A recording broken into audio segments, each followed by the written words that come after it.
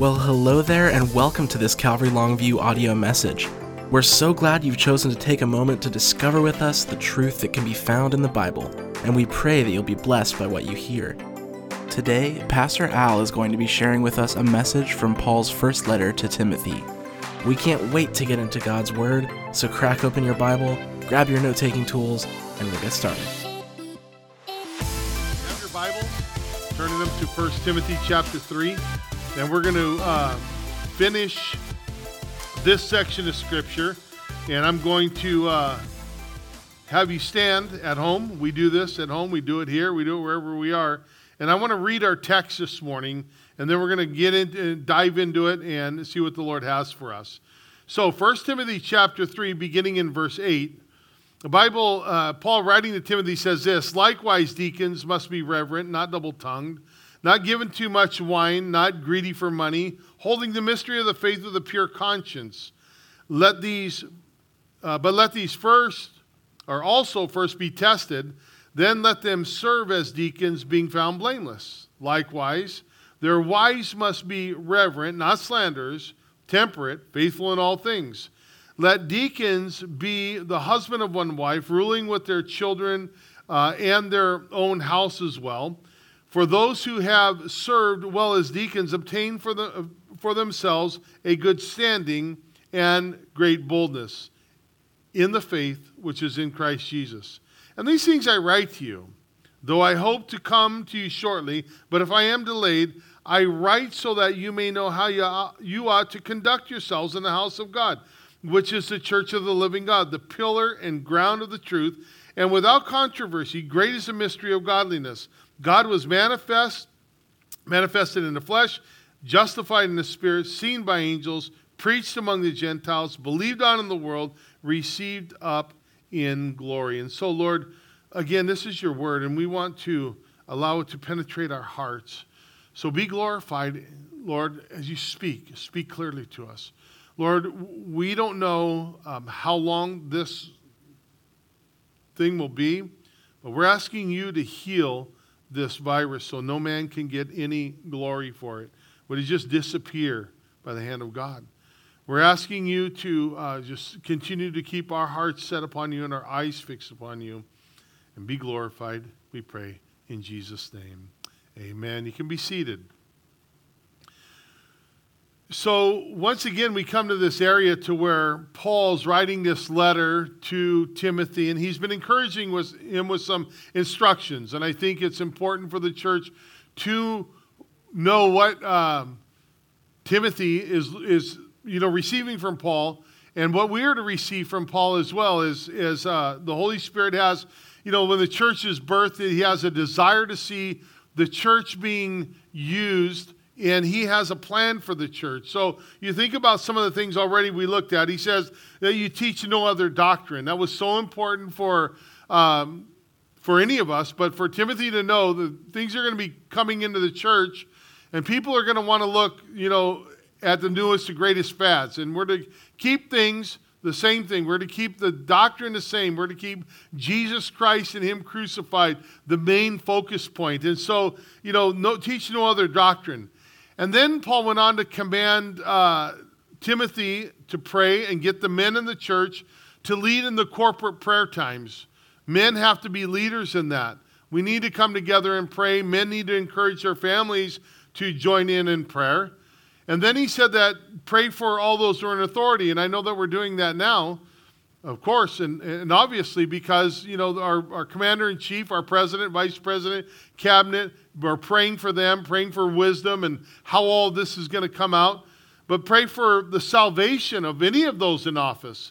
If you want to live a life of peace, then we need to have political leaders that are knowing Jesus and that are born again. And so he says, pray for those in authority. And then he said that, he desired that men everywhere be lifting up holy hands. And so, again, that the focus on the men praying, but the body needs to pray, but the men everywhere lifting up holy hands. And then he went in, as we saw a couple of weeks ago, the role of women in the church. And then last week it was the qualifications of elders. And so now we come to this point to where we're looking at deacons. And I'll say this, deacons and servants go together. It's what it means, diakonos in the Greek. And so you have this time to where when we look at deacons, and we might think that those that are just entitled or that have titles that are, on our webpage or something like that, and they've been deemed as deacons. Well, we do that to notify you to who you can go to. But really, this applies to anyone who's serving. Anyone in the body who's serving in any capacity, because every one of us should have godly characteristics, godly qualities about our life. And so as we're looking at this, when it says deacons, again, the word means to serve. We have a great serving church here, so we're thankful for that. We have men and women who are serving on a daily basis. So when we look at this, we look at it, and I will kind of substitute that word deacon for servant. Maybe I'll use the word deacon, but it's not to hide from it or to apply it where it's not meant. The word deacon is, again, the word servant, diakonos. It means to run errands or to wait as a waiter would on tables going around. And so you can be serving in the nursery or the usher or greeter, the children's ministry or whatever that might be. And understand that. If it wasn't too good for our Savior, it's not too good for us. So remember, Mark 10:45 says, "For the Son of Man did not come to be served, but to serve," to diakonos. So but to serve. And he gave his life for a ransom for many. So Jesus came to serve, and he was and he still is our example. We're to serve, and looking at Jesus being the kind of the pattern for our lives, and we see he served. And I want to serve like Jesus served. I just want to be, we're being created into his image. So I just want to take on his characteristics as we serve. And so this clearly fits really to anyone that's serving in any capacity in the church. Let me say this. The New Testament, we saw the word deacons come up because there was a problem. It first appeared in the church in Jerusalem. Acts chapter 6, I'll have it on your screen, or you can turn there. These guys, remember this, so these guys were full of good reputation, that they had full of the Holy Spirit, and they had wisdom, and it was all for serving tables. So you think, wow, these guys were there for that purpose. Yep, and we all need to be, making sure the qualities and the characteristics of our life are in check. In Acts chapter 6, it says this, "And now in those days, when the number of the disciples was multiplying, there arose a complaint." There was this complaint, was a murmuring. You see about that in the Old Testament with Moses, and people complained, or they murmured, or they grumbled against Moses. But in this case, it says against the Hebrews by the Hellenists, because their widows were neglected in the daily distribution. There's a problem here. And then the 12 summoned the multitude of the disciples and said, "It is not desirable that we should leave the word of God and serve tables. Therefore, brethren, seek out from among you 7 men of good reputation, full of the Holy Spirit and wisdom, whom we may appoint over this business, but we will give ourselves continually to prayer and the ministry of the word." So here you have this time, a very tense time in the church of Jerusalem, and Satan is always chomping at the heels of the leaders. He always wants us to make moves that maybe, well, let me take care of that. But really, there's men that are raised up and all over the church that are taking care of problems on a daily basis. And you think about this time, too, this could have been disastrous on the infant church. The church was young, and especially being young and the attacks coming in. And there was a problem that could have led to greater problems if it didn't have these men already serving. They're already serving in the background because they were noted to be of good reputation. They were noted to be men of the Holy Spirit. They were noted to be men of wisdom. And so they were already doing the work that was there. And they gathered up these 7 men, and they put them in charge of the work that needed to be done. So please understand this, too, as far as the role of a deacon, or servant. When you think about the role of a deacon, it's not like a stepping stone for an elder. It's not like you're saying, well, if I become a deacon, soon I can become an elder, and soon I just might be the guy. I don't know who that is, but they'll be the guy, And so it's not a stepping stone, nor is it a lesser spiritual role of being an elder, I'm a deacon. I mean, I'm amazed because God has the body of Christ and he assembles it together. And he has some that are fingers and toes and some that are eyelashes. And then my body doesn't complain that the eyelashes work. And my fingers work. And my fingers don't want to become ears and all that other stuff. But, just understand that we're fit together.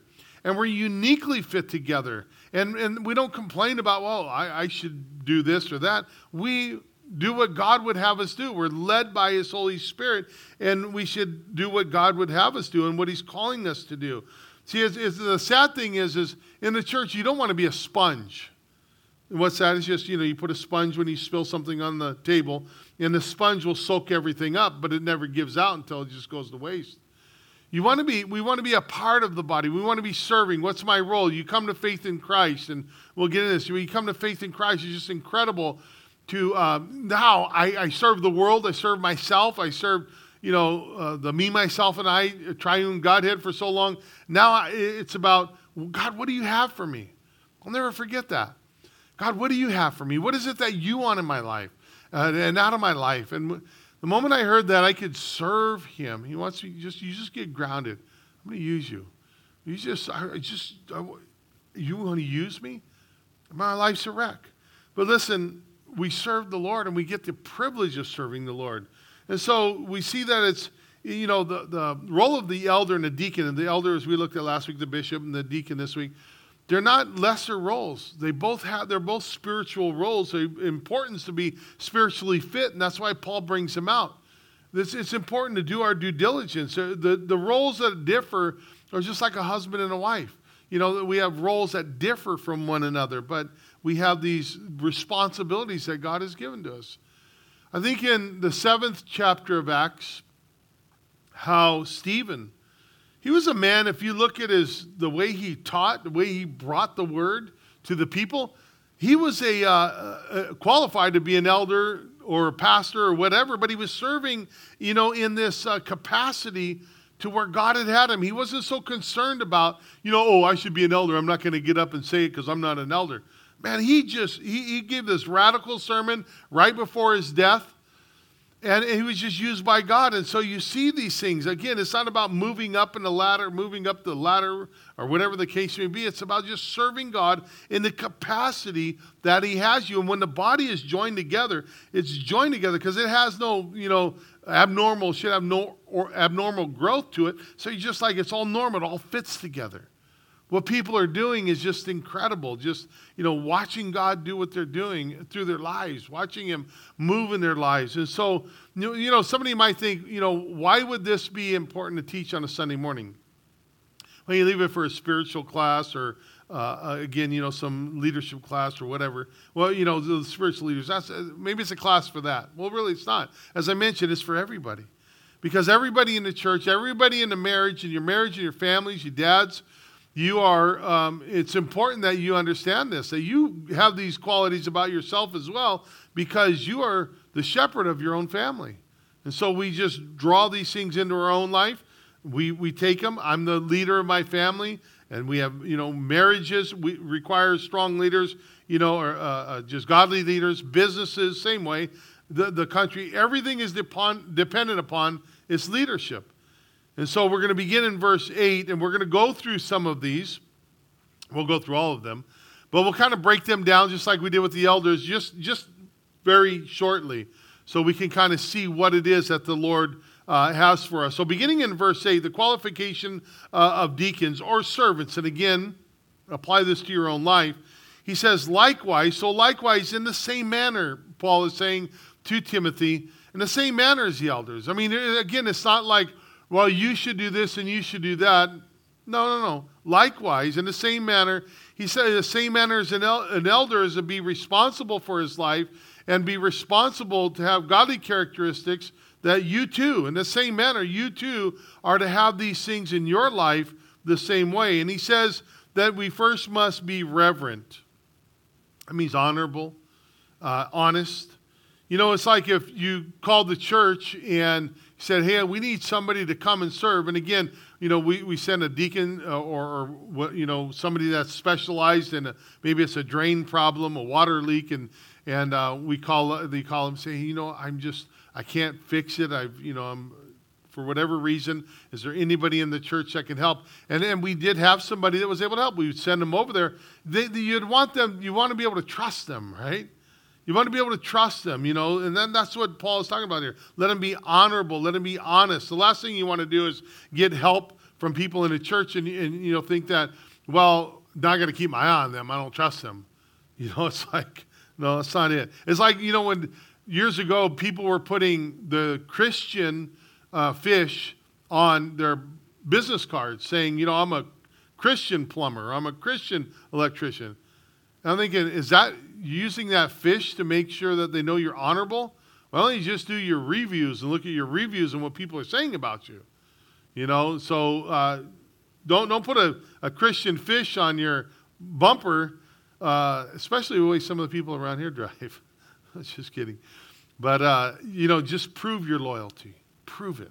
That's what he's saying. He says not be double-tongued. And so this is not telling a different story. You hear something from some person, you run to the next person. You're not, spreading gossip, spreading stories, all this stuff. James says, out of the same mouth proceeds blessing and cursing. You don't want to be like that. He says, my brethren, these things ought not to be so.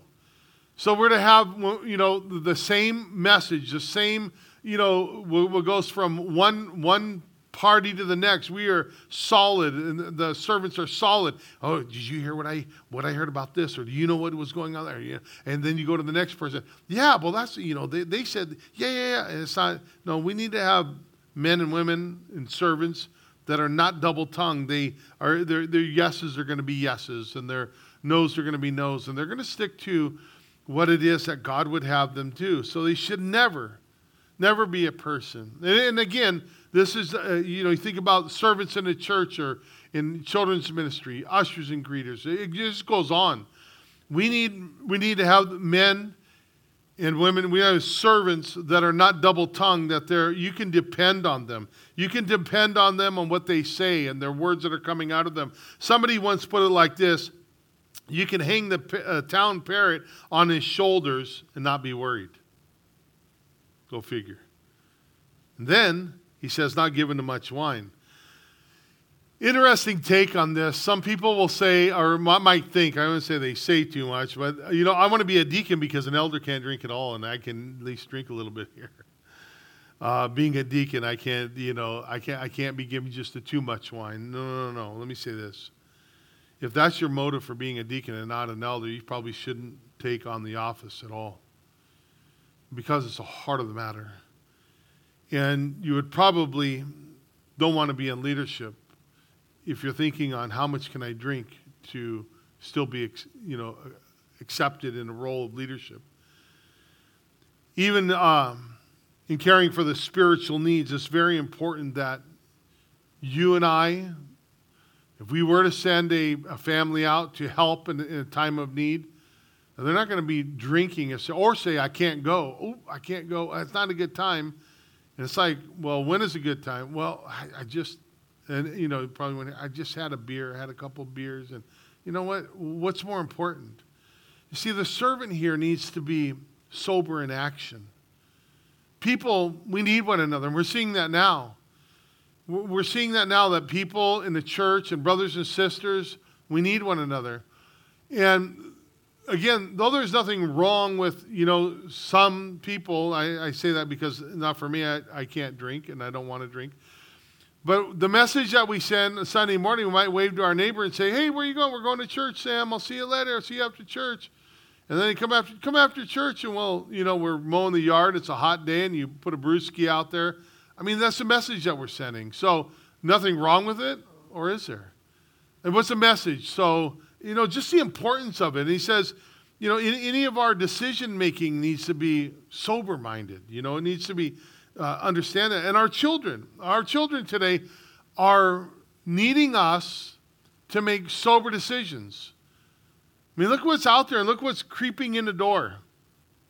Look what's creeping in the TV, on the tablets or on the phones. So much stuff that's creeping in. I want to know. I want to be ready. I want, just be on edge, just ready to go at all times. And you got to think about this too, because in the days of the church of Ephesus, in the days of Jesus, There was no way, the wine of the day was no way as powerful as it is today. I mean, today we have Bacardi 151, 75.5% alcohol. Back in the day, they would have Bacardi 4. In other words, the first century church, the wine was watered down. It was 3 parts water to a part wine. And you would have to consume so much of it before one became drunk. So, you think about this. I think more people make excuses as to what justifies them to drink. And well, I'm not buzzed. Well, your tolerance is probably built up, but you're not buzzed. And it's just like, listen, God's people need help. And they may need help at any time. Plumbing problems happen. The plumbing pipes break. And who am I going to, well, can you sober up and get out of church? We just can't do that. Or so-and-so needs a call, needs a help 24/7. And that should be our heart. God, He saved me out of that. I know many of you that are watching, He saved you out of drugs and alcohol. Why would I want to go back to that? Why would I want to stumble a brother? Anything in that nature? Why would I want to do these things? And especially as the times draw near. Especially as the times draw near to where, you look at things, birth pangs are happening. It's just like, okay, Lord, I'm waking up. I pray it's a wake-up call for the church. And here's a point of wisdom. If drinking at times is more important than being without, then reconsider how God is calling you or how it is that you may be answering Him. You see, there are many who the Lord got saved out of alcohol.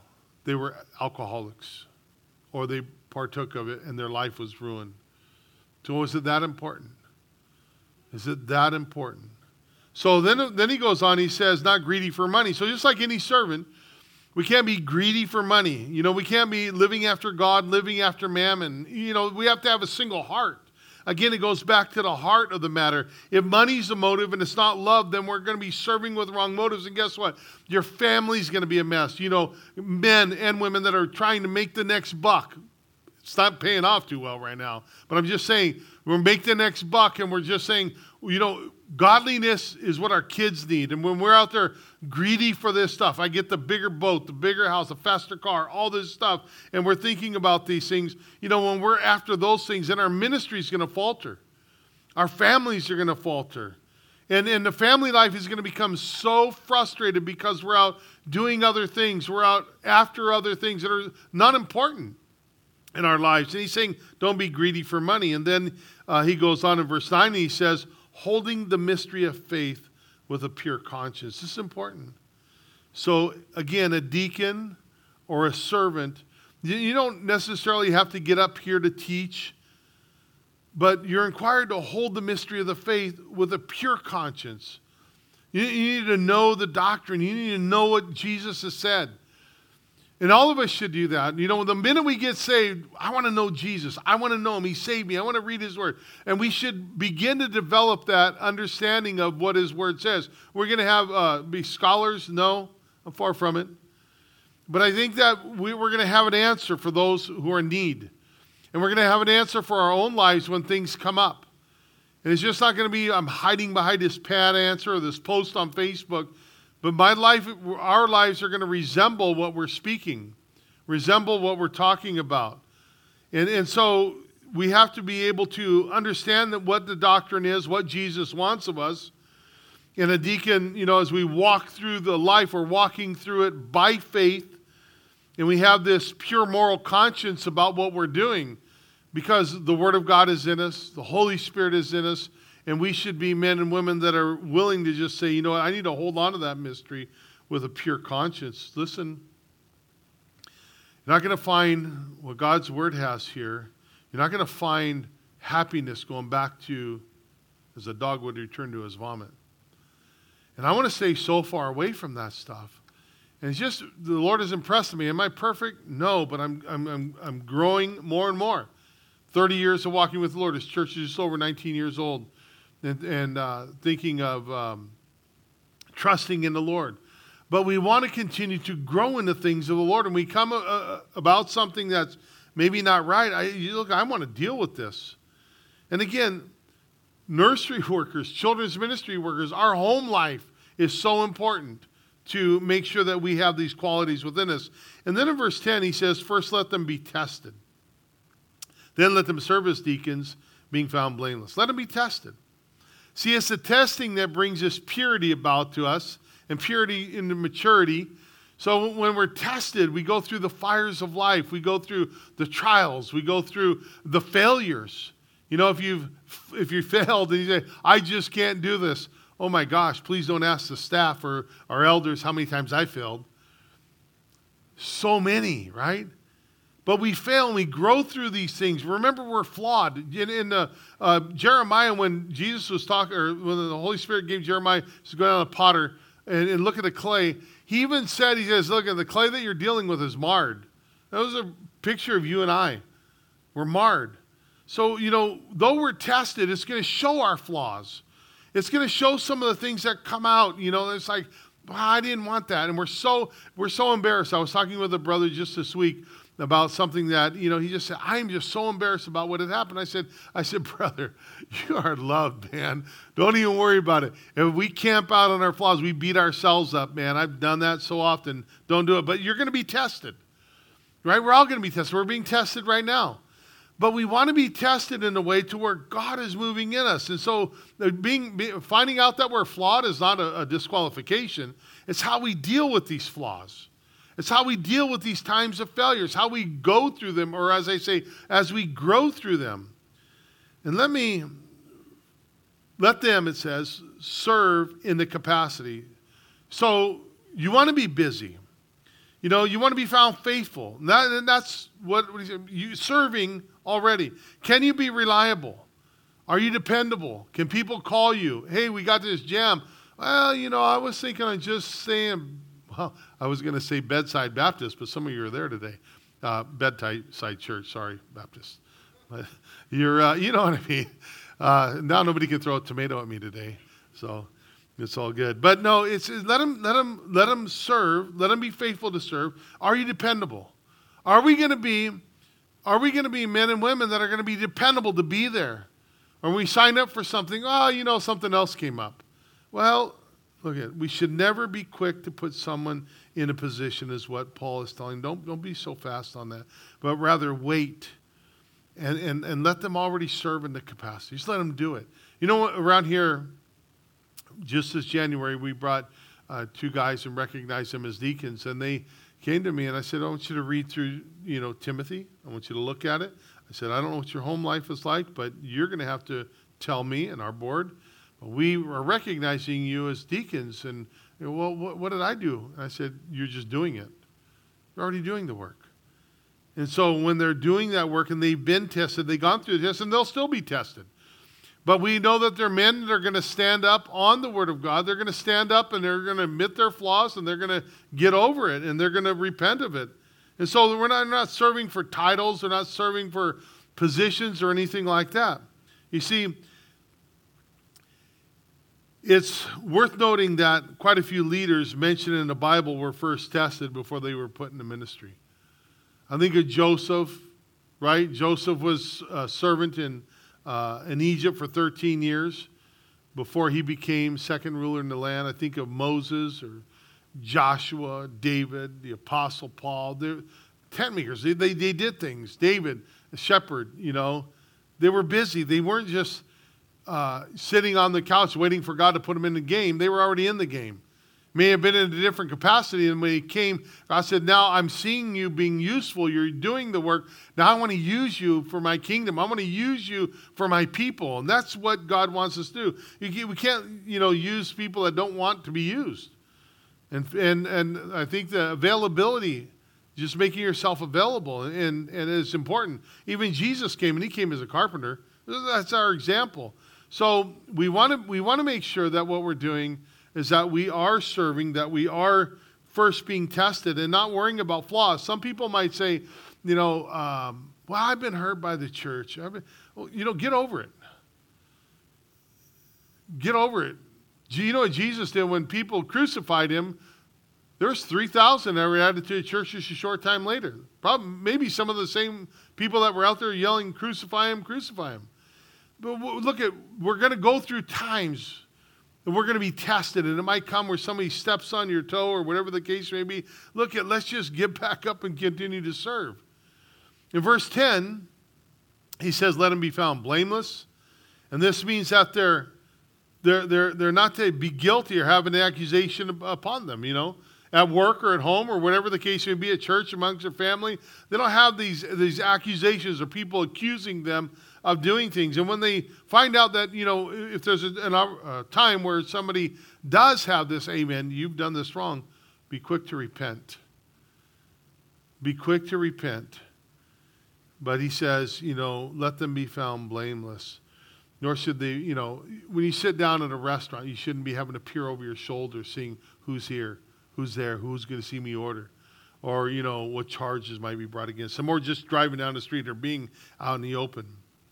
So Paul starts off there and he addresses the servants and he's addressing the guys in this office, but then he says, what about the wives? What about the wives? He says, when a man accepts the role of a deacon, it's a package deal, is it not? I mean, my wife is, as I mentioned last week, she's not my assistant pastor, but it's a package deal with her. You get me, you get her. You can't talk to her the way you talk to me, but, we've got to, it's a package deal. And the wives have a responsibility in their own lives. And so look, there's 4 things that he brings out about the wives. He said, likewise, wives must be reverent. So wives too got to be honest. And the next thing is not slanders. So the slanders is, where that word comes from? Is diablo. Wives, you can't be venomous. You can't be malicious or speaking evil. You got to watch that tongue. It can't be a double tongue. Satan's accuser of the brethren, and we can't have that tongue that's out there that's divided, or it's a wicked tongue. I mean, the next thing he says is temperate. Again, you're not to get drunk. So it's abstaining from wine or be sober. And then he says that the wives too, they're to be faithful in all things. So they're to be trustworthy. Faithful. Subjectively trustful or faithful. True. The thing about this is I have known some men over the years, I've been walking with the Lord, and especially in leadership of the church, some men who have been disqualified because their wives and their own carnal lifestyle. A lot of it comes from the tongue. That their tongue is bad. They don't want to do anything about it. They know they got a problem, but they don't do anything about it. And, wives are just important. It's that package deal. You get a guy, you got to have the gal too. And gals and guys, I've known the same thing with when we're talking about servants, that gals want to serve. And, they don't have the support of their husband. So listen, wives, be faithful, be temperate, don't be slanderers, and be reverent. Now back to the men. He says, let deacons be the husband of one wife. We talked about that. A one-man woman, if you've been divorced as a Christian and it was your fault, then it may disqualify you. But you need to have your heart on one wife. Not having a lustful heart. And we talked about that last week. Ruling their own children as well as their house well. Ruling is standing before in rank. You're standing up. You have your house in order. And that you're leading them to church. You're being the faithful one. You're leading them to the Lord. And listen, if they're not of age and they're not, if they're of age, to be on their own and they're not walking with the Lord, they're being a bad influence on the rest of the family. You don't know what goes on when you're not there. Their heart's not in tune, and so ruling your own house well, you got to deal with that. And then this is what is seen. In verse 13 he says, for those who have served well as deacons, obtain for themselves a good standing and great boldness in the faith which is in Christ Jesus. So 2 things that come out of this. One, you have an excellent standing before fellow believers, and they look at you, and they're looking to pattern their life after somebody, and ultimately it is the Lord. But we're these tangible people. We look at one another and we say, how can I pattern my life? Remember I told you stories when I first got saved. I wanted to be, I was looking at people because I didn't know anything about how to be a Christian. I didn't know anything about anything in the church. I didn't know, I used to have to watch people stand up. When are they standing up? When are they kneeling? When are they getting up? When are they standing up? I used to have to watch that. And I thought, well, I better watch to see what they do in this new Calvary Chapel, this Horizon Christian Fellowship. I better see what they're doing here. Well, they wasn't that I was watching their motions through the service, but I was watching their motions in life. And then I began to look at them and say, oh, I like those people. Well, I don't want to be like them. So I would look at, oh, they're the Ken and Barbie people. I look like they're Christians. Maybe we'll be like them. Nope, I don't want to be like. You get closer to them. But it wasn't that I didn't. You don't complain about them and you don't tell them how bad they are. It's just like I want to live after somebody that's going to resemble more of Christ. And so the deacons in the church should be standing up. They should be standing out. They should be men that are there just saying, you know what, I'm living my life after the Lord, and people are recognizing that. They have an excellent standing before fellow believers. And then the other thing he says here is a great assurance in the faith in Christ Jesus. I mean, any of us who serves the Lord, and we can be confident that as God is working, we can be confident in him, that he's building us up. He's building us into faith, but he not only builds our faith, but we have this greater boldness that we had. And it encourages others, other lives to be lived out in boldness. When they see people that are bold, it's like, whoa, look at that, check that out. I mean, it's in the love. They're speaking the truth in love, and they're just laying it out there. And we want to have that life as well. So you're going to encourage others. You're going to encourage your family. You're going to encourage the way, others in the church and others at work. They're going to know that you're an upstanding citizen, outstanding citizen, and a man that's just going to walk with integrity through this world. And so from last week to this week, Paul has been talking about the leadership and then the purpose of the qualified leadership. He begins in verse 14. And he says, these things I write to you, though I hope to come to you shortly. But if I'm delayed, I write, and this is what I have been, quoting and giving this verse about every time we come into this passage, because this is why he's writing to Timothy, so that you may know you ought to conduct yourselves in the house of God, which is the church of the living God, the pillar and ground of truth. And so he says, first of all in here, this is the reason why we need leadership and godly leaders, and wherever they're serving, that they have godly characteristics filled with the Holy Spirit. And it doesn't matter. We have our team back here that's a couple of people that are, getting the food distribution ready. The same thing applies. But how we should conduct ourselves, we need to be having that godly character. How we should conduct ourselves in the house of God. And so you've got to remember, like myself, when I came out of the world, just like Israel, they're brought out of the land of Egypt. They knew nothing about serving God, a holy God. And when I came to Jesus, he has a sense of humor. When I came to Jesus, after crying that he would receive me, and then just to hear his voice, because I began to hear, I love you, and I will never leave you. Right away, I will never leave you. And understand that I knew nothing about a holy God. But I knew that he was going to walk me through this thing. Again, I thought church, it was religious. I thought church was stand up, sit down, fight, go through the exercises. I thought all of these things. But just like the children of Israel, I knew nothing about how do I walk with God. And the moment I came to faith in Christ, I didn't know what do you do? And so we're still learning. I get that. But here, when we come into this relationship with the Lord, I knew how to conduct myself in the world. That's all I was used to. In the world, I did these things. But the church isn't a boys' club, girls' club. It's not a lodge. It's not a nightclub. And it shouldn't take on the appearance of those things. Now here the Lord calls us to resemble. It says it's called the house of God. This is where we come together. We assemble together. It's called the house of God. I know we're having church. The church is out there. The people are out there. There's just a building. But when we come together, how we're to operate. When we're together, he says, you know what? There's going to be people here. We're going to conduct ourselves in such a manner. This is the house of God when we gather together. It's not, just, well, I don't like the way they're doing things. Well, check it out with the scripture. See if they're doing things biblically. You may like different songs, or a guy who wears a tie, or something like that. I don't know. But you know what? The very thing is this is called the house of God, and we're to follow and respect his plan and order. So the word conduct means behavior. How we're going to behave when we come together. If we didn't have a plan, everybody was just swinging around from chandeliers and the lights and doing whatever they wanted to do, there would be no order. Listen, and when I got saved, I used to soak in the Word.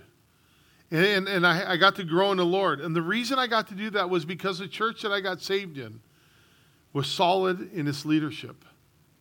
I didn't have to worry about anything. The leaders were doing what they were to do. I mean, they had my back. I was able to get to know Jesus. I was able to, take my mind off of all the things of the world and just put them on, Lord, what are you speaking to me about? The servants were doing what they had to do. And I was in awe. I'd go to the front door, I'd be greeted, smiles on their faces, welcome to Horizon Christian Fellowship. And I'm like, wow, this is pretty cool. Walking into church. But the same thing is now, it's my turn. It's many of our turns. That, we're grounded. We're okay. We got stability under our feet. We're the rock where we're growing in the Lord. And now it's many of our turns that we can do that for the younger believers that are getting saved. People are giving their life to Jesus. And even today, watching this live stream, I'm going to encourage you, if you don't have a relationship with Jesus Christ, contact us. You pray that you would receive Jesus Christ. If you've been here, you've heard the invitations, but you need to open your heart to Christ. He's standing there knocking. Even today, we're a distance away. The Spirit of God is with you, wanting to come in. And so we have that opportunity. We have people that are gathered here on a Sunday morning, and we have people doing the work. But now, a lot of times, we look at it and we say, what about the new people that are coming in and getting saved? Well, we don't want to have to put them to work. We won't. But we need people in the church to do the work of the ministry so that they can grow in the Lord. And once they grow in the Lord, that they can do what you and I are doing today. So the other thing he says, which is the church of the living God. Listen, there are many different kind of assemblies that are out there. And the church is the assembly of the living God. The assembly of the living God. See, it's a place where Christians gather together. I think of this when I look back in the day, when I heard the stories of the first generation Calvary guys. And they came out, they were much like me and my lifestyle. They came out and they were a mess, it's like a lot of us. And you know what? If it wasn't for the instructions, because now they're being pastoring the church of the living God. If it wasn't for the instructions, the church would be a great mess. And what would we do without God giving instructions? What are you going to do? You stick to it. And then he says, the third thing, he says that the pillar and ground of truth. That's an architectural thing. We have to have, there's got to be something standing strong in this world. Stock market, up, down, way down. Gas prices fluctuate. Interest rates fluctuate. Politicians come and go. There's stories and promises left unfelt. But the church is to be the pillar which is holding everything up, but it has to have the solid ground. It has to have the ground that is solid in order to hold that pillar up. We can't be fictitious in this. Years ago, my brother, he lives in the swamplands of Florida. Not really. He lives in Florida, but I don't want to really call it swamplands, although I think it is. He told me a story. He said, a very brilliant brother. I love him to death. He had a house that was sinking. Nobody could fix it. It was sinking in the corner, because the water table. And he said that the Lord had given him the way to fix it. And I'll never forget, he said, we poured a little concrete slab, and we got the jacked. We weren't jacking the house up. We were jacking the concrete slab down. And they did that time after time. They'd pour another, 12-inch, whatever, piece of this concrete, and they would jack not the house up, but the foundation down, until the pillar hit solid ground. Once the pillar hit solid ground, the house was able to go up. You know what? And that's what we need to be, the solid ground, not sinking sand. And we need to have and make sure that we are the pillar and the ground of truth that we are having in this world today. I want people to, we're unshakable. We see the things that are going on, but we understand that God is still in control.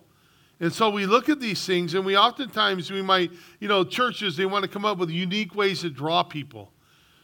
They want to come up with these new fads or we're the truth. Listen,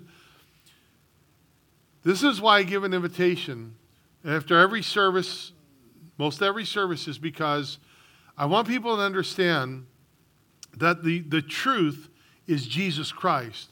If they're coming because of a certain style of worship, or, if we were to smoke machines, all this stuff, we would be drawing them with carnal methods, and they're going to be led to carnal Christianity. But when we draw them and say, you know what, your sin can be forgiven, it registers to every one of us. It registers to the world that how are we going to deal with this problem of sin? Well, Jesus Christ, he can wash it. And that should attract people. If we're looking to say, well, how can we draw people? Well, what fancy method can we use? And I'm okay with, lights on the back. I mean, I'm okay with some. Well, it's just a decoration. If I'm using that to draw people, we need to cut it off. It's Jesus Christ. It's him crucified. It's like letting the world know that's the problem we have. We had a gal, and I would hope that she's watching today, post on something that I posted on. She's a friend of ours from a long time ago. She's not a believer. And pray for her. I won't give her name out right now, but you can pray for her. Just pray. God knows who she is. That she watched our lives back in the day. And not that we were bad people, but then we come to faith in Christ. She said, I'm not a believer. And I believe in this and that and the other thing. I won't get into it. But, I said, you know what? Nothing will free us of our sin like Jesus Christ. You see, when the local church turns away from the truth and compromise, we begin to compromise our ministry. Well, the foundation crumbles, and we're putting people on a faulty ground. In Haiti, the people came to Haiti after the earthquake. They didn't want to go in a building because they saw buildings fall down. They didn't want to go in a makeshift building. They were so afraid. We need to be solid. They need to be able to trust what goes on in here in the church as we're preaching the word, as we're living it out in our lives. And then let's close with this. When men and women of the church, we need to be sold out for the truth. In verse 16, he says, and without controversy, great is the mystery of the godliness. God was manifested in the flesh. This is, our God is not dead. He's surely alive. Justified in the Spirit, speaks of the resurrection. Seen by angels, he ascended to heaven. Preached among the Gentiles. He still is, and he's still saving people. Believed on in the world. So many over the years, and then people are still coming to faith in Christ, and then received up in glory, referring to the ascension. Listen, Jesus is that perfect fulfillment of the description of the Christian character. This is why he sets that example that we need to follow. So why does the church need this good leadership? Why is it important? To assist in the call of making disciples. Listen, I don't want to have more earth pangs to shake us up when we have the Spirit of God to say, God, where am I? Where am I with you? Should I be? Could I be? Do you want me to be serving in capacities that I need? And again, if you need Jesus, you have to come to Jesus first. Let me say this too. In the day and age of the church, we're not meeting in here. Ministry still goes on. People are still in need. We still have things to do. We're still working at the church. We still have, projects here that we finding a good time to get done, though we have to be very careful and stewards financially. But just because the church is not meeting in a building doesn't mean that ministry stops. This is the time for the cream to rise to the top. For men and women to rise up and say, I'm in. I want to serve. I want to be there. How can I be there? What can I do? We might be somewhat quarantined to go to certain places, but we can have 10 or less people here serving at a time. Stay 6 feet apart. Whatever the CDC rules are, we're going to oblige by them. But we might be taking a meal and dropping it off on somebody's porch. It might be fixing a car, whatever the case may be. Listen, Make yourself available. And maybe you're watching through your TV with family and friends and you're not a Christian. I want to address you. I want to say you got to give your life to Christ.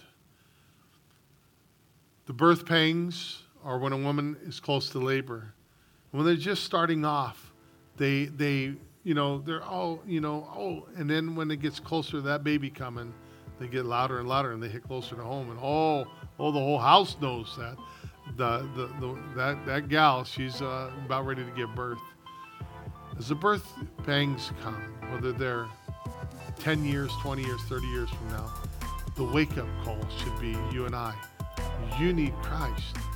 And I want to hear from you, and I'm going to pray for you right now as the worship team comes up here. I want to pray for you. And here's the thing. You need Christ. We hope you've enjoyed spending this time in God's Word, and our prayer is that you'll take it with you and apply it to your life. If you'd like to learn more about Calvary Longview, visit our website at cclongview.com. While you're there, you can find more teachings, request prayer, or even find out how you can get involved with what God is doing in our city. We hope you have an amazing day. We'll see you back here next time, and remember, Jesus loves you, and so do we.